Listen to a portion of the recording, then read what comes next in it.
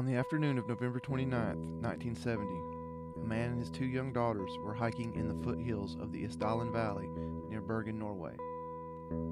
They stumble across the charred remains of an unidentified woman. Nearly half a century later, her identity remains one of the most profound Cold War mysteries in Norwegian history. You're listening to the Mysterious Brews podcast, and tonight we bring you the case of the Isdal woman.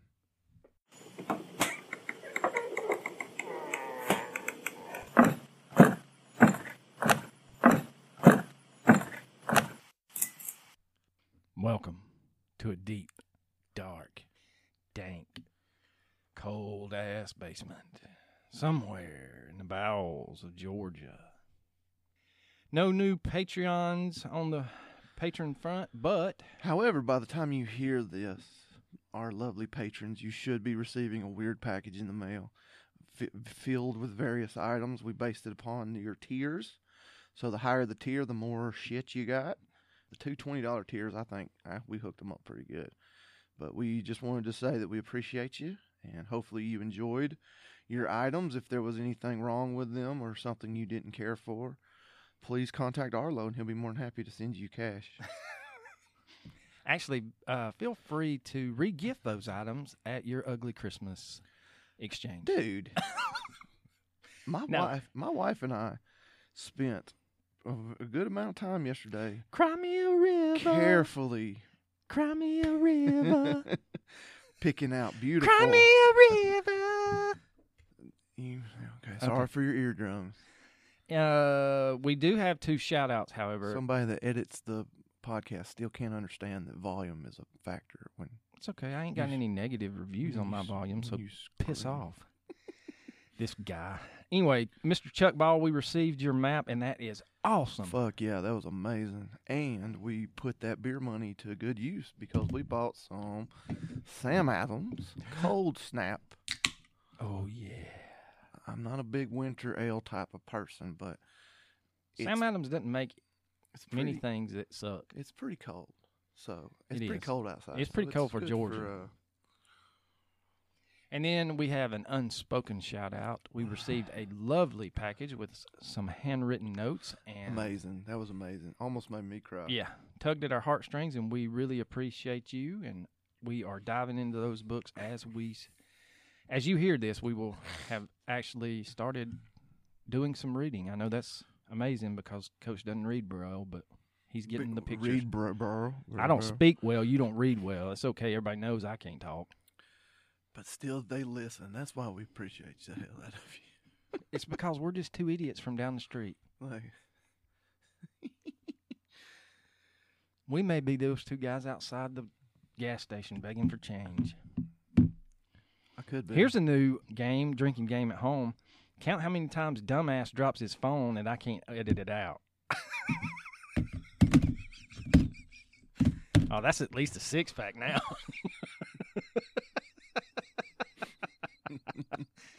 All right, ladies and gentlemen, we're going to jump into it. We are going to talk about, depending on how you pronounce it, Isdal. the Isdal woman. Isdal. There's no question how you pronounce it. If you're from Wisconsin, they call it the Idal woman. Isdal. They got that Isdal woman up there in Wisconsin with the cheese. God almighty. But anyway, we have a very nice and crazy, it's not a missing person case. I know, pinch yourself. But this is a name given to an unidentified woman who was found in the Ice Valley, also known as the Isdalen Valley in Bergen, Norway. Bergen? November the 29th, 1970. This case kind of lay dormant for, it was on the radar of a lot of people that like mysteries and stuff, but here I would say in the last 5 years, it's really taken hold. There was a huge, I want to say 10-part podcast put on by the BBC, and they took a deep dive, and that might be one of our recommendations. Mrs. Williams, I'm going to be with tea. Make love to me. Turn on the telly. To the BBC. To the BBC. BBC One. BBC Two. Oh, I'm sorry, what? Okay, glad that's over with. So a man and his 2 young daughters were hiking in the foothills of the northern face of the Yulkin. That's the best I can do. In an area known as the Ice Valley or the Isdalen Valley. Also nicknamed the Death Valley due to the area's history of suicides. This is almost as significant as the Suicide Forest, but not as well known. It was the afternoon of the 29th of November, and they noted an unusual burning smell or burnt smell, and his 2 daughters The unmistakable smell. located the charred remains. Charred flesh. So they were distraught, to say the least, and quickly returned to the town of Bergen to let the Bergen police know, and a full investigation commenced. So the police noted in their examination of the site that the woman was in the supine position, and if you ever wonder what that is, think of the Vesuvius eruption, and the bodies are curled at an angle. I've heard it described as a boxer's position. She did have her arms up, and they were stuck that way. But I've heard that is typical of people being burned alive. Yes, because the moisture is taken out of the skin, and it basically shrinks and pulls the body into that position. Now, they actually located some effects near her body, and only one police investigator would go on record stating that he found what appeared to be the remnants of a campfire. However, he is the only person that would ever make that claim. Everyone else said they could not find a campfire or evidence of such campfire. What they did find, however, were 2 plastic water bottles, a plastic container of some sort, rubber boots, a scarf, some stockings, a matchbox, a watch whose time was at 10:10, 2 earrings, a ring, and a fur hat underneath the body. Well, what's going to be odd about the watch and the earrings and the jewelry is those are going to be found placed upon a rock close by. They're not going to be on the body itself. And it was described as it was laid out almost ceremonially. They did not find any containers that would have transported an accelerant to the scene. So the start of the fire and how the fire began is still up for debate. There were traces of burnt paper and a ring that some described as a ring that a passport would be on was found. Ooh. Mysterious indeed. Now, all the identifying marks of all the items that were found had been rubbed off, and the labels of the clothing have been removed. 3 days later, investigators would find 2 suitcases that belonged to a woman at a Bergen railway station. Now, keep in mind, this is 1970, and someone would have to actually go to a physical person and check in these 2 bags so that they could come back and claim them. This was not a locker that you'd put the money in and turn the key. So they talked to the 2 women that ran the, baggage claim, and they described a woman that matched what police had determined the Isdal woman to look like. In the suitcases, they find 100 Deutschmark notes, clothing, shoes, wigs, makeup. What they determined was an eczema cream by Pfizer, 135 in Norwegian kroner, Belgian, British, and Swiss coins, maps, timetables, a pair of glasses that just had glass lenses. They were not prescription glasses. They were fake. A pair of sunglasses with a partial fingerprint that matched the Isdal woman. I thought the fingerprint was on the glasses, not the sunglasses. We have to get our research right. Well, I had seen both. So that's why I said it. You saw nothing. Dickhead. A notepad, but basically nothing identifying who the woman was. All identifying information on what was found in the suitcases had been removed or scratched off. So an autopsy was performed on the woman, and it was found that she had died from a combination of phenobarbital and carbon monoxide poisoning, and soot was found in her lungs, indicating that she was alive when she was set afire. Yes, they are going to... She had enough phenobarbital in her system to kill 16 people, essentially. There was some odd 70-something pills. Between 50 and 70 Phenomol brand sleeping pills. Yeah, but most of them were undigested. But I promise you that was going to be enough to do it. Probably wasn't feeling much pain at that time. During the autopsy, they actually removed her jaw and discovered that she had very unique gold-filling dental work. And they also, I will have to give them credit at this time, the investigators took slices of her internal organs and preserved them in paraffin. And they also took pictures of her dental work, and it was determined, since they were gold fillings, that in Europe at the time, more than likely, this dental work was performed somewhere in Germany or in the surrounding area, Austria, that kind of thing. In 1970, there was no insurance to pay for your dental work, so the money had to be up front. What is interesting is people in Germany just were like, hey, yeah, let's get some gold in my teeth. And it was commonplace back then for German residents, if they needed dental work, to have gold fillings. So the police start a campaign in the media trying to get information about the Isdal woman, and come to find out that she was seen checking out of room 407 at the Hotel Horteheimen on November the 23rd. Hotel staff would tell police that she was very good looking, approximately 5'4", had dark brown hair and brown eyes. Staff did tell the police that she kept mainly in her room and to herself, and she constantly seemed to be on guard. When she checked out, she paid her bill in cash and requested a taxi. Now, her movements are kind of up for debate. It is, depending on what you look at, rumored that she stayed in as many as 15 to 20 hotels during her stay in Norway.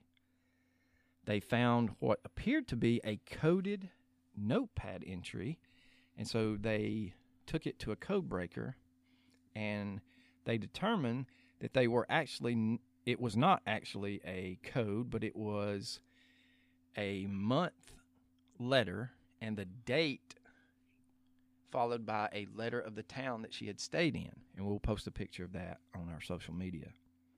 Now, she would have to have a passport to check into these hotels. And it is... And boy, did she. Surmised that she had at least 8 fake passports. It wasn't surmised, they found them. Well, I was saying surmised that she could have had more than 8, but she used 8. They physically found 8 different passports with 8 different names. Now, the birth dates on them were around the same time. It was in the year being used was 1945. The occupations that she would state on the passports would vary, and then she always gave her nationality as Belgian. She would either fill the forms out in either German or French. Now, there was either a hotel worker or a taxi driver, I can't remember what his occupation was, but he would state that she spoke in either French or German, and I find that hard for him not to know the difference. Yeah, that would be very difficult not to know the difference. But we will get into her background later. Most likely she spoke both. I mean, you know what they say. Most Europeans know several languages. Us lazy Americans. You know what they one. say? Well, they say if you speak 2 languages, you're bilingual. If you speak more than 2 languages, you're multilingual. But if you only speak one language, you're American. She would often tell hotel staff that she was a traveling saleswoman or an antiquities dealer. One witness said that she overheard the woman talking to a man in German at a Bergen hotel.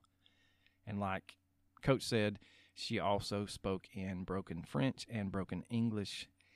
But what was crazy was that people would comment that she smelt of garlic, which is unheard of in the 70s in Norway. How is that unheard of? Because they were, they had garlic, but no one traveled with garlic. Maybe she wasn't traveling. Maybe she just had dinner and had garlic. No. Oh, okay. My bad. They didn't cook. Basically, they didn't cook with garlic in Norway in the 70s, is what my research found. Oh, yeah, okay. There you go, buddy. All right, so if there's any people from Norway that were alive in the 70s, please contact us, because please, that way you can say, hey, Coach, you're a damn idiot. Please let us know how stupid Arlo is. Now, what had been later found out was that she probably wore a perfume with the fragrance patchouli. Which was patchouli. Patchouli is the same thing. Patchouli. What? Patchouli. Banana. Clearly, you're not a hippie. Nope. And it does have a earthy herbal scent and it's very pungent. It's essentially what hippies use instead of bathing. Yeah, I do bathe regularly. So they smell like bong water and patchouli oil. Okay, but water. If you've ever been to Bonnaroo, you know the smell I'm talking about. People also commented that she had different hair colors, and this would tie into the wigs that were found in her suitcases.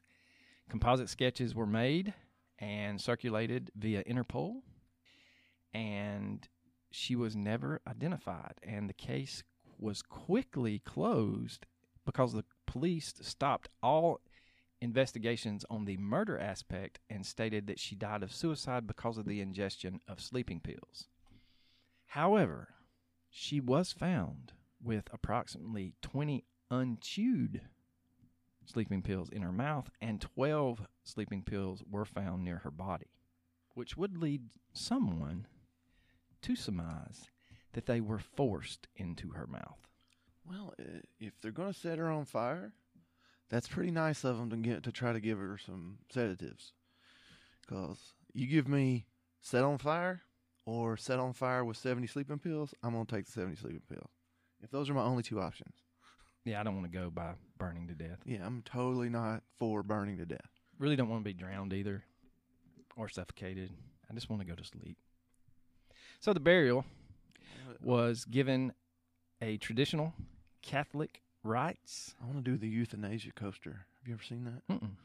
Just go on your Google, type in euthanasia coaster. It's a roller coaster designed to kill you. It's pretty cool. Okay, then. Look it up, folks. The internment was attended by 16 members of the Bergen police force, and she was buried in a zinc coffin to both preserve her remains and, for ease of disinterment, for family members to later claim her. Her ceremony was also photographed in case relatives came forward at a later date. And basically, ladies and gentlemen, that's the facts of the case. But that's the facts, Max. The bulk of this episode will delve into the theories, and they are plentiful. Well, there are later developments. You know, there was the taxi driver. So he took a woman to the hotel. In 1991, however, a taxi driver wishing to remain anonymous said that after picking up the unknown woman at the hotel, they were joined by another man at the station. Yes. Dun, dun, dun, dun. Now, keep in mind, the Cold War was in full swing at this time, and like we had stated, the prevalent theory was suicide. And that theory states that she took all of her belongings into the mountains and began to burn them, erasing her life. She would have taken the sleeping pills, and as she began to feel the effects, she fell into the fire. And like I stated earlier, only one officer would report seeing, quote, evidence of a fire. Well, here's the thing, is she was found, the way she was found, she was charred face up. Her backside didn't have any burns on them. So if she fell into a fire, she somehow burned only the front side of herself and rolled out of it. On top of a fur hat. I mean, maybe, but highly unlikely. Yes. She did, like we stated before, inhale smoke, so she was technically alive before she died. But what started the fire? Traces of accelerant were found on the fur hat located under her body, but nothing at the scene held an accelerant. If fuel was brought with her into the mountains, where was the container? Was there a significance to the 2 water bottles that were found at the scene? Does that lead credence to someone accompanying her into the mountains? And then, if you're going to take sleeping pills to commit suicide, why not do it in the comfort of a hotel room? Well, I mean, true, but maybe she didn't want to be found if that's the case. Maybe she was trying to, Another theory, and this is a big one, is that she was a spy. The suitcase was filled with spy tradecraft items, wigs, cosmetics, non-prescription eyeglasses, etc. She had multiple passports. And like we said, she would have had to have a passport to check into the many different hotels that she stayed at. Now, there was a rumor circulating that her fingers had been, quote, sanded down to erase her fingerprints, but that was false because a fingerprint was found on her glasses or sunglasses, depending on which camp you're in. I didn't mean to start a debate. I'm just telling you what I researched. And they matched those to her fingerprints on the body. They also matched that to several fingerprints that they found in hotel rooms that she stayed. Now, like I said earlier, the Cold War is in full effect, and Norway was sharing a border with the then USSR, which is now Russia. In Norway, there was a secret... They were always Russian. Yeah. They never changed. In Norway, there was a secret military project named the, quote, Penguin missile, and it was an anti-ship missile that could be fired from either land, sea, or air, and it was tested in Bergen in March of 1970 and in Stavanger in October of 1970 and again in September of 1970 in Stavanger. The Isdal woman was in these areas during these times, and a fisherman named Berthen Rod had reported to police that he had been on the docks repairing a fishing net when he noticed a woman acting strangely. And by strangely, he stated she was dressed exquisitely for anyone to be near the docks. Yeah. The docks ain't known for fur coats. Fancy parties. Yeah. He also reported that she carried on a conversation with a naval officer for approximately 15 to 20 minutes. He made this report to the Bergen authorities weeks before her body was found. In his report, it also stated that there were a number of military officials staying in the area that he noticed coming and going from nearby hotels. She was seen by hotel staff at one hotel in particular speaking to an older gentleman with gray hair. And then at another hotel, she was seen having dinner with a younger man. Was the man she was speaking to one of the men she was seen with at the hotel? Was that naval officer the young man? Was the older man seen with her that staff reported shuffling through papers and not speaking to her, looking at reports that she had filed or intelligence briefings? I'm going to say that was an intelligence briefing. I'm going with that. Now, months later in December, the fisherman was taking a holiday trip with his family and stated that 2 men from the Norway secret police grabbed him and took him into a private location and warned him that he may be in danger. The 2 men gave the fisherman a knife and a gun and told him to protect himself and his family at all costs on the trip. Now, the secret police did not come out and even acknowledge that they knew of the Isdal woman until, I want to say, the early to mid-90s. So, did they know that she was a spy, or was she in the spy world? Or did they know that someone had killed her for being a spy? They could have, and some theorize they did, tell the police to stop their investigation into a murder and rule her case a suicide, and this would account for the sudden shift by the Bergen police. There is a file that is not, I have not found it, but I'm sure someone could dive deep and find it, that the Norway secret police released that details everything that we just discussed. What the Bergen police would state is that they found that there was extensive damage to her lower body. Specifically her knees, thighs, and calves, and they were burnt, what they would state, previously. Oh, wow. Yeah. That might be signs of torture. So that would lead you to believe that her death by fire was not the first time that she was burned. Now, her behavior at the hotels paint a picture of a woman who was very paranoid about being followed. She would often request to swap rooms once at a hotel. She was more concerned with the location of the room instead of the layout of the room. She would always request a room with a street view or one that was near an exit. She would go as far as to place items inside and outside of her room that would lead credence to her being a spy. She would place tables and chairs in the hallway just inside the doorway on several occasions, as well as on 2 occasions she would place a chair at an odd position just outside the door in the main hallway of the hotel.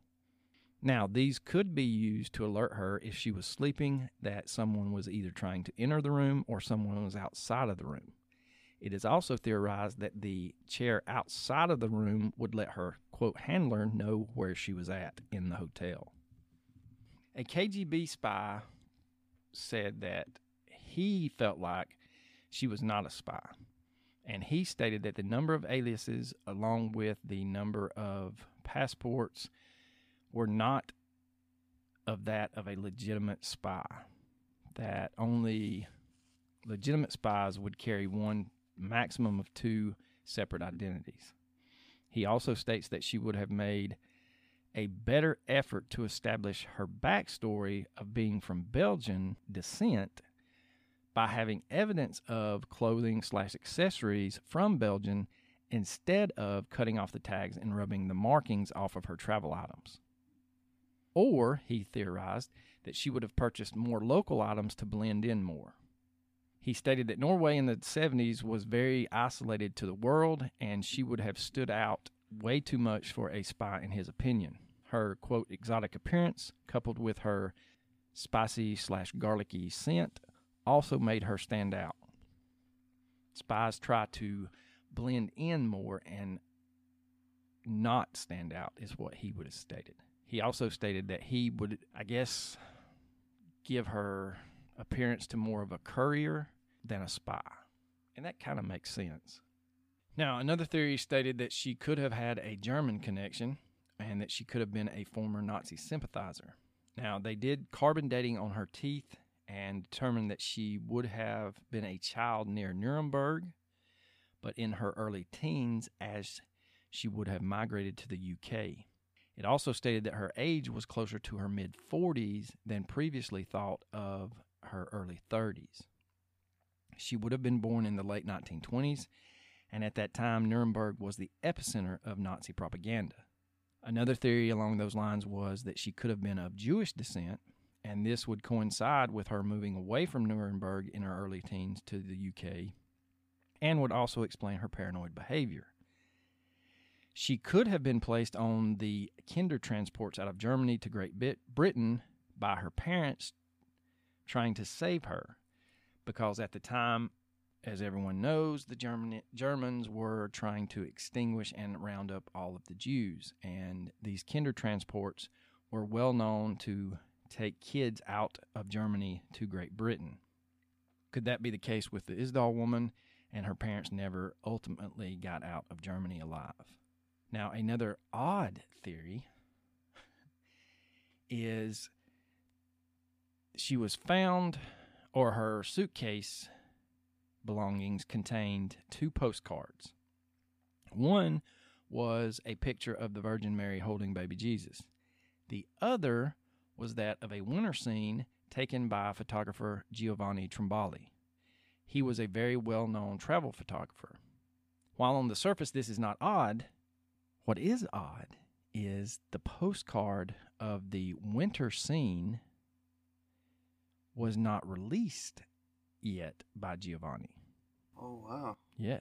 Rumors abound on the interwebs and the Reddit threads. So authorities tracked down Mr. Giovanni Tromboli and asked him how the Isdal woman had a picture of his that had not been released yet. His explanation was that he had attended a dinner with an Asian woman from South Africa at a hotel, and he had given her the photo. An Asian woman from South Africa? Yeah. I don't know if you could get some. That's a mouthful right there. It is. Like, oh, yeah? Yeah, yeah. Okay. And he had given her that photo as a gift. Was the Isdal woman the woman that he was referencing? I don't know. But supposedly, they tracked down this woman that he supposedly had dinner with. Supposedly. It supposedly wasn't the Isdal woman, because supposedly that woman dead. Yeah. And the lady that he had dinner with, her name was Loretta Junkin. And an Asian woman. Named Loretta. From South Africa. Named Loretta. And when they found her, she had a very vague story about how she was a student and she traveled 6 months out of the year extensively. So if Loretta's not the Isdal woman, which we know she's not because Loretta was alive when they found her, how did Loretta get the Isdal woman the photo, or how did the Isdal woman obtain the photo? Now, it did come out that Giovanni was rumored to be quite violent with his female counterparts. Could she have been running from her abusive boyfriend/husband, Giovanni Tromboli? Could be, Rabbit, could be. It also was determined that the Isdal woman tried to appear as though she had money and that she came from wealth. However, if you really dive into the belongings that were found around her and in her suitcases, a clearer picture comes out that she was barely scraping by. The jewelry was fake. The furs were also fake. The hotel rooms were the cheapest rooms available at the time, and just about everything in this woman's belongings give you the appearance that she was trying to be someone she wasn't. There is a Facebook group that was, or is still out there, on the Isdal woman. And one gentleman in particular wrote a article for Medium. And I cannot find his name for some reason. I want to say his name was Ben something. I don't know. Hold on, let's see if I can find it. Dover? If he was in prison, maybe. I don't know. Anyway, we'll get to it. I will post a link to the article. Here it is. His name was David. No, it wasn't Ben. David Morgan. And he has come up with several theories. The first theory that he puts out is that she died with her boots off. And he states that rain boots were found near her body. And basically that would indicate to him that someone else either was at the scene or she didn't die at where she was discovered. Because you're not walking up there in November in Norway without any shoes on. You don't know. It could have been quite warm at that time of year in Norway. What are we talking about? November? The end of November, Yeah. 1st of December. Yeah, totally. It's like, it's totally warm up there. Now, like we stated earlier, and he states in his article, the extensive damage to her lower body indicated that a more prolonged fire had taken place. And he also touches on the penguin missile theory. He goes into... So the penguin missile theory, they're just saying that maybe she was keeping tabs on the whole... Well, there's two theories. Either A, she was trying to see... She was a counter spy trying to see how much the Russians knew about this penguin missile, or... Spy for the Russians. She was a spy for the Russians reporting what she knew of the testing of those missiles, because it was determined that she had stayed in the towns that they tested them in the subsequent months. There's a lot of things on his article that says that she could have been burnt in a propane explosion on a fishing vessel that was watching the testing. Hank Hill would not approve of that. No. Propane is a very safe gas, according to him. Yes. He theorizes that it could have been a cover-up of a rogue missile striking a barge or a ship that she was on. That's interesting. And then they state that her body being found in the way that it was found, with the items placed around it and things on a rock, is ceremonially contributed to a Viking burial.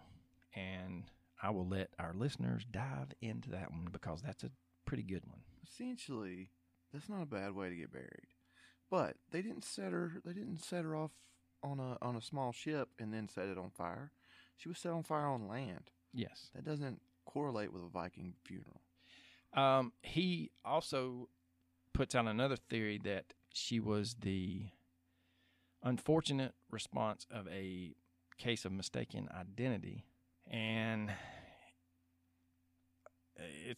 this one's a deep one, and it goes into he tracked down, or he found evidence of a boyfriend named John Lott and a woman that actually passed away in Salzburg in 2004, known as Annalise or Annalisa.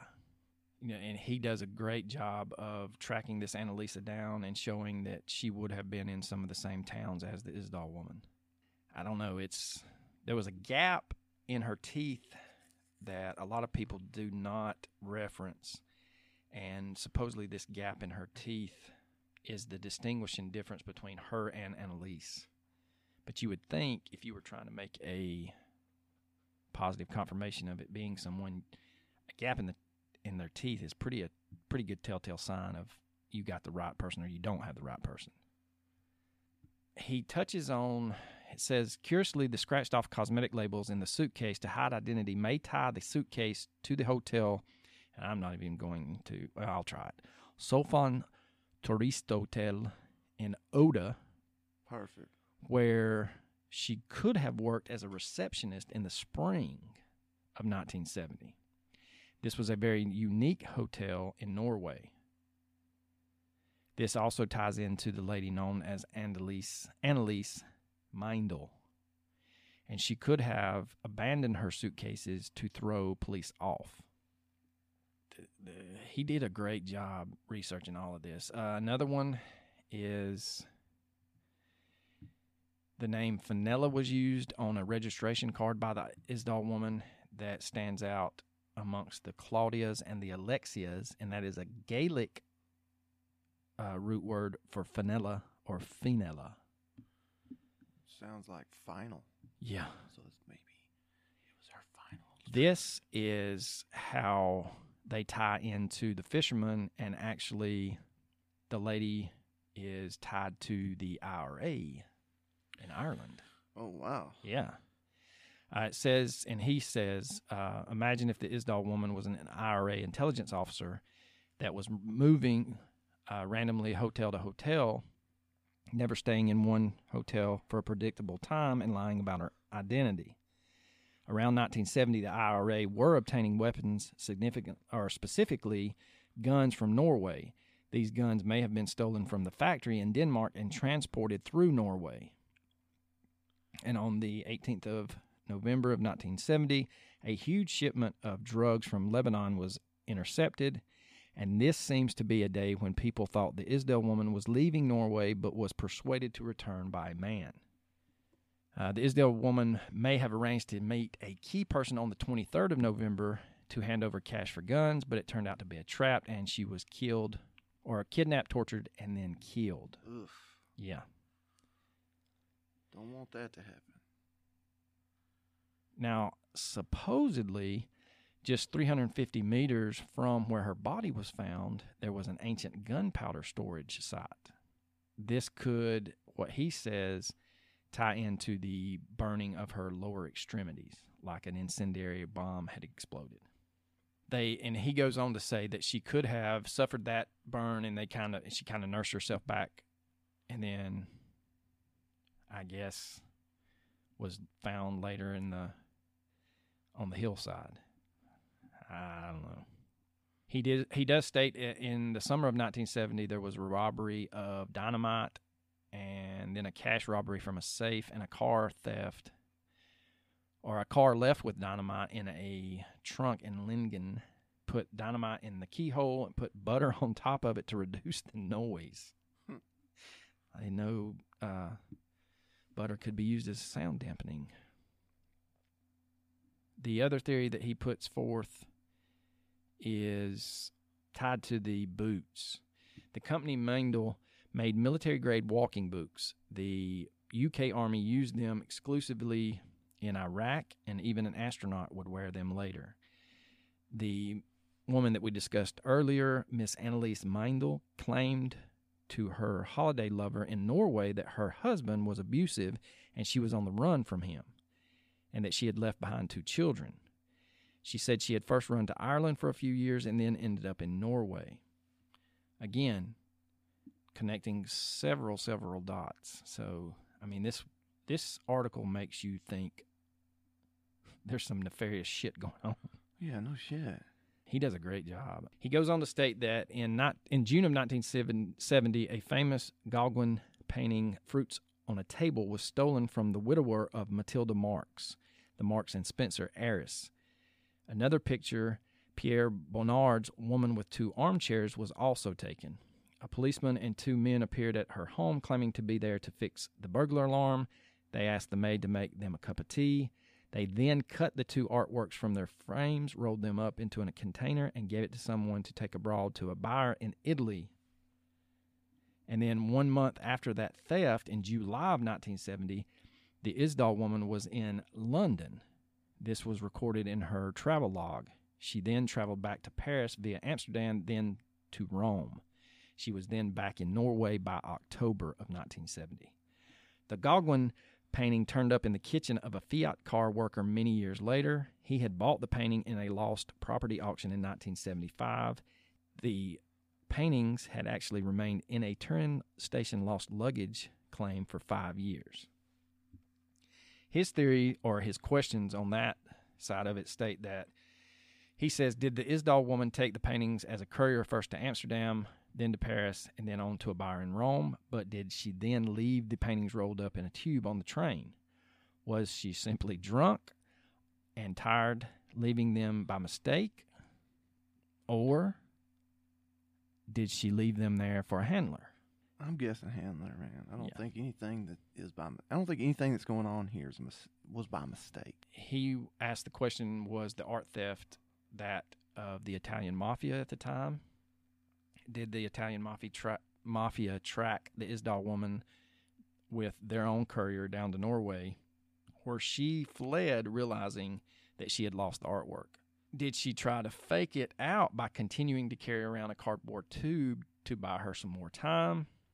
And then he states that the elder gray-haired man that she was seen talking to, that was, and supposedly they were speaking German, was he a buyer? And was the younger blonde man that she was seen speaking with, was he an undercover police officer in a sting operation? Again, some very odd situations. And he cites that in her coded log that it was written ML23NMM. And he theorizes that could be a meeting with a new buyer on the 23rd for him to buy the Matilda Marx paintings.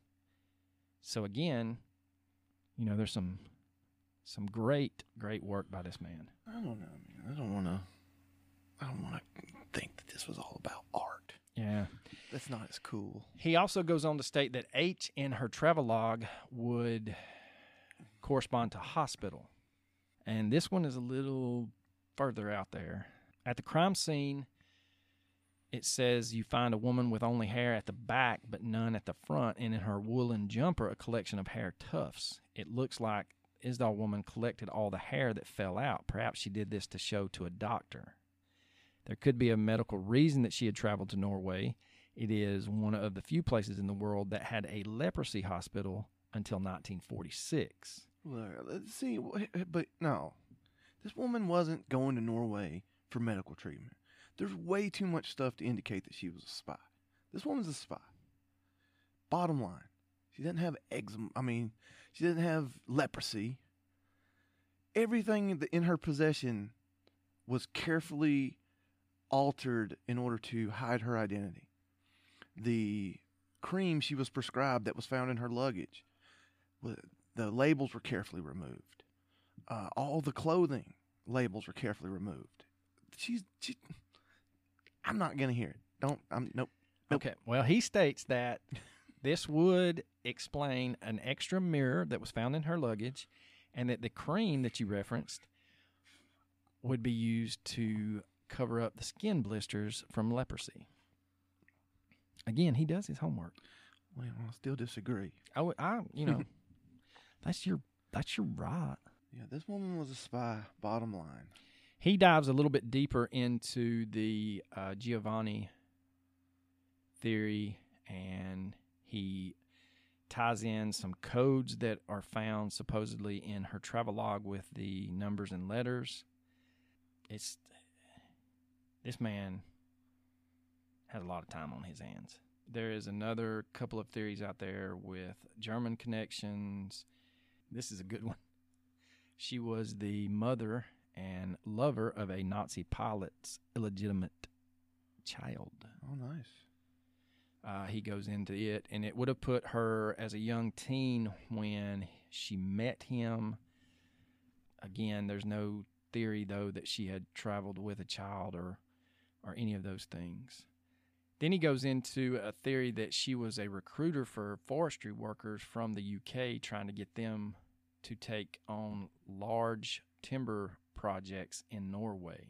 The other one would be that she was a spy and that she was trying to retire, but as a lot of the movies we watch, spies don't retire. They die. Not like Red. He's not getting his paychecks in the mail. But again, these theories are abound in his article. He has, I want to say, 20 theories, and we just do not have time to go over all of them. But they do make you think. He has done a great job in finding photographic evidence tying her to other people, tying some of her luggage, her clothing to things that support his theories. But again, it's all up for conjecture. The preservation of the internal organs and paraffin, and the fact that she was buried in a zinc coffin to preserve her body, would lead you to hope that with discoveries in how we test DNA would eventually lead to her identity or a more precise location of where she was from. I don't know. Supposedly the Gemtech, I'm sure it's an acronym, but it's GEM and then the tech. And that's how they found the East Area Rapist. They used that Gemtech DNA matching. But supposedly a lot of the DNA, like 23andMe and some of the other ones, have changed their, I guess, fine print is a good way to put it.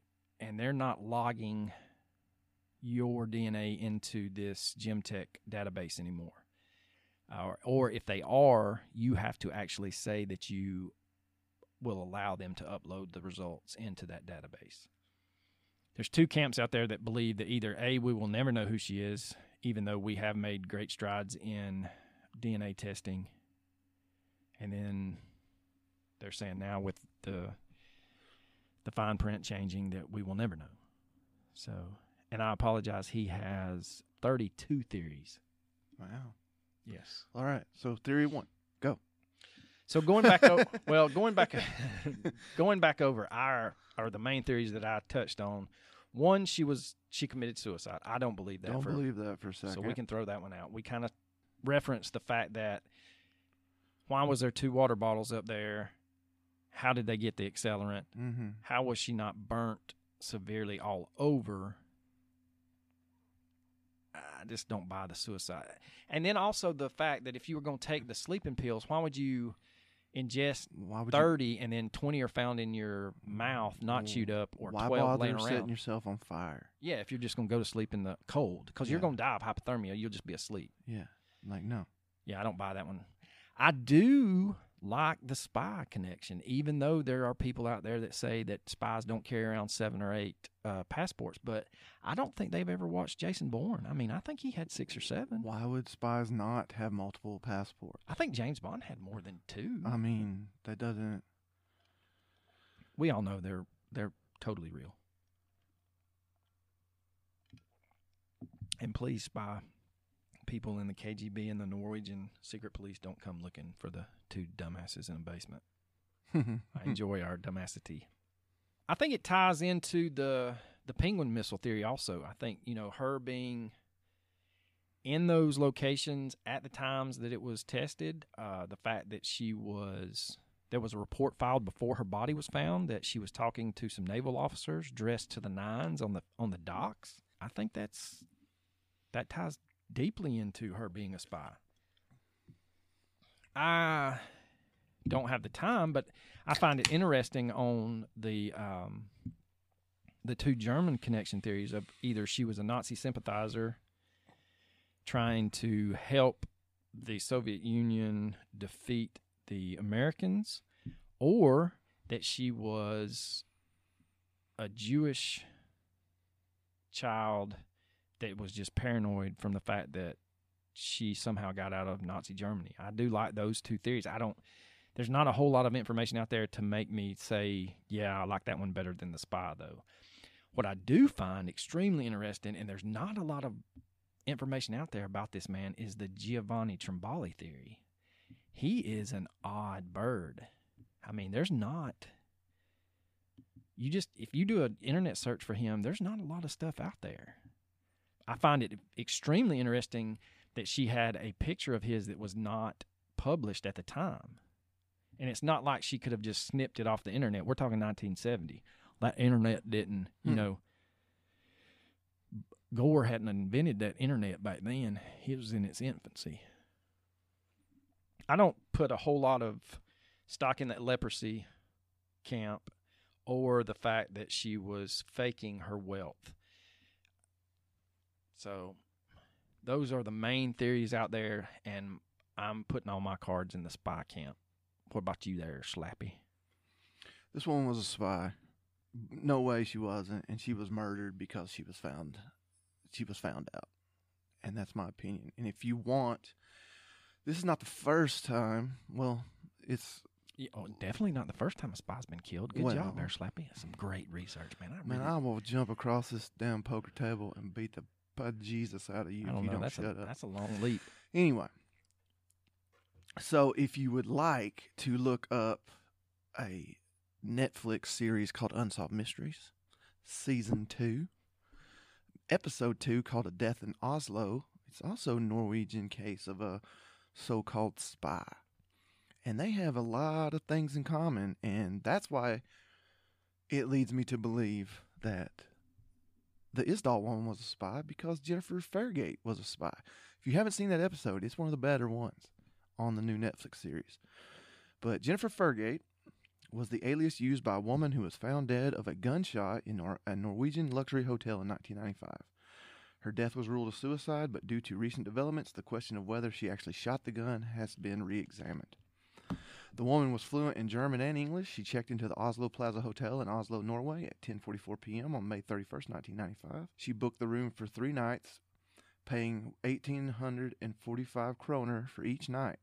She was given room 2805 and gave the following while checking in. Name, Jennifer Fairgate. Date of birth, August 23rd, 1973. Address was Rue 0748 Rue de la Station, 7963, Verlaine, Belgium. While that road was located in Verlaine, the address itself was not located. Jennifer also checked in with a Lois Fairgate in the room with her. The receptionist said he didn't see anyone with her while checking in, but another employee said they saw Jennifer with a man between 25 and 40 years old going into the room with her. This man's never been identified. Bizarrely, Jennifer was absent from her hotel room for the next 2 days based on data from the room's key cards, and no one remembers seeing her exit or enter the room except once.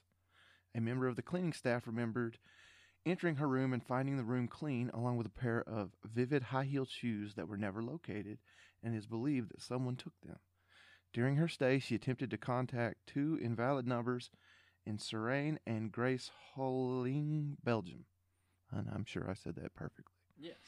The day before she died, a member of staff saw Jennifer enter the room and put the Do Not Disturb sign on the door handle. This sign remained on the door handle for the next day, and the staff became alarmed, especially when it realized she had never checked out of the hotel the prior day. Was there a stench coming from the room? When she, no, since you haven't seen the episode, even though that was your actually, assignment. I did watch it. I just don't remember it. You didn't watch shit. I did. I watched all I'm those the one with the unsolved bad mysteries. memory. I'm the one with the bad memory, not you. Anyway, when security... Nice! There goes their eardrums again. When security knocked on the door, they almost immediately heard a gunshot. Alarmed, they left the area and called the police. The room would remain unsupervised for 15 minutes, and Oslo police arrived 50 minutes after the gunshot was heard. When police entered the room, they found, quote-unquote, Jennifer lying on the bed covered in blood, dead of a gunshot wound to the middle of her forehead. She was holding a Browning 9mm pistol commonly used by criminals as well as the Norwegian army in what appeared to be a suicide. However, the gun was held upside down, and no blood or gunshot residue was on her hand. The door had been locked from the inside as well, as if someone had locked it after exiting the room. The shot heard first was believed to have been a test shot into a pillow found near the body.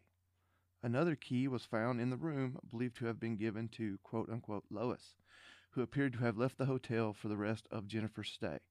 An autopsy concluded that Jennifer was not 21 years old and between 25 and 35. She also had removed all the labels from her clothing. Sound familiar? I think we talked about something like that. A businessman who was referred to as Mr. F was in room 2804 right across from Jennifer's room. This man claimed to be from Belgium and checked in on June 2nd. Mr. F told authorities that he had been told that Jennifer had been found dead and was asked if he had seen anything suspicious. However, Mr. F checked out on June 3rd, and before she was found dead, the man has never been located. Was that her handler? Or is that I don't know. assassin? He told authorities that she'd been found dead, but yet he left before she was found dead. That's kind of... But anyway, if you have the time, which you probably all on lockdown still, get on Unsolved Netflix and watch that episode of Unsolved if you haven't seen it. It's crazy.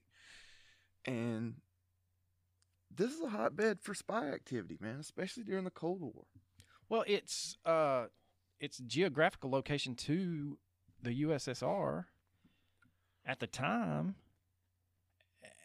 As high as tensions were in the 70s, I would say Norway was teeming with spies from both sides. Oh, absolutely. I'm sure everywhere was. Not everywhere. They're not going to have it in damn Kansas. I bet you money that there was spies in Kansas. Okay. You heard it here first. We have uncovered a spy ring from the Cold War in Wichita Falls.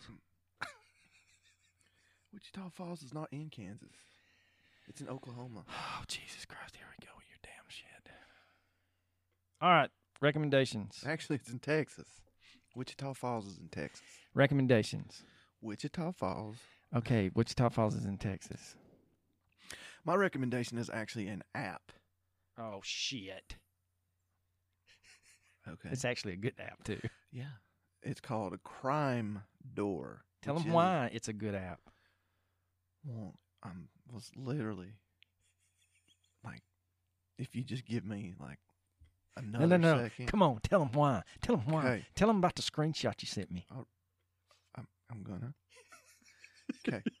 It is an app that has a plethora of You're information. taking my word. Information about various true crime stories. Mama Coach is not going to be happy.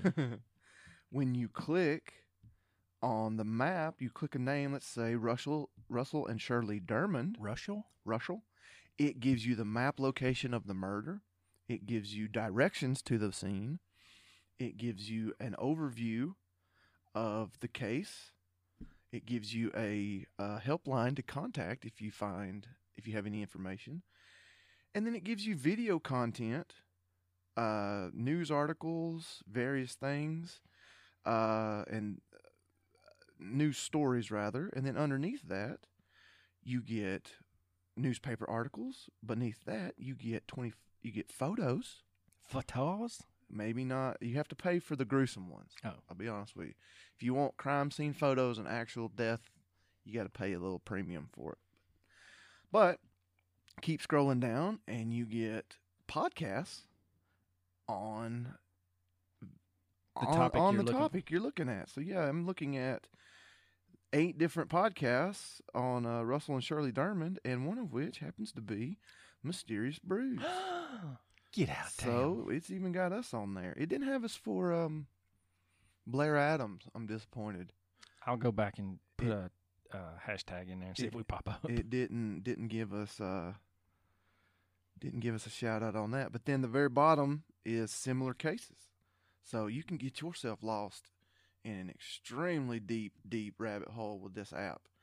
I didn't know about this app until they followed us on Twitter. And I was like, Crime Door? I was like, what's Crime Door? And I looked it up, and I was so impressed. I sent them a message, be like, man, I'm going to give you guys a shout out, because this app wasted several hours of my day the other day. That's my recommendation, is the app Crime Door. Well, I'm going to... Like the word crime with and the word door put together. DOOR. Crime as in KRIME? Crime Door. I'm going to recommend the Stephanie Harlow video on YouTube.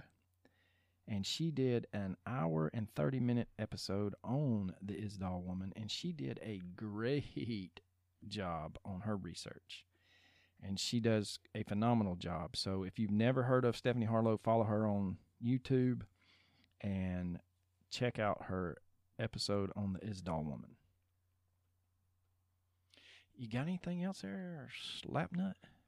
Just please, for the Christmas season, I know you'll probably hear this after Christmas, but please get one person that hasn't listened to our podcast to listen, please. We really would like to see ourselves grow even larger this coming year, and we pray that 2021 is definitely better than 2020. For me, I don't think it's possible that it won't be better. 2020 was terrible for me. Well, with that said, ladies and gentlemen, deuces.